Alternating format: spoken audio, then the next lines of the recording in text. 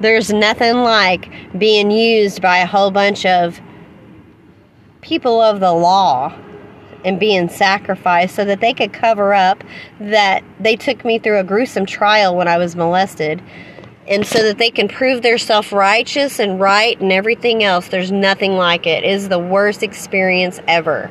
And it's like me against the world. It's a miserable existence.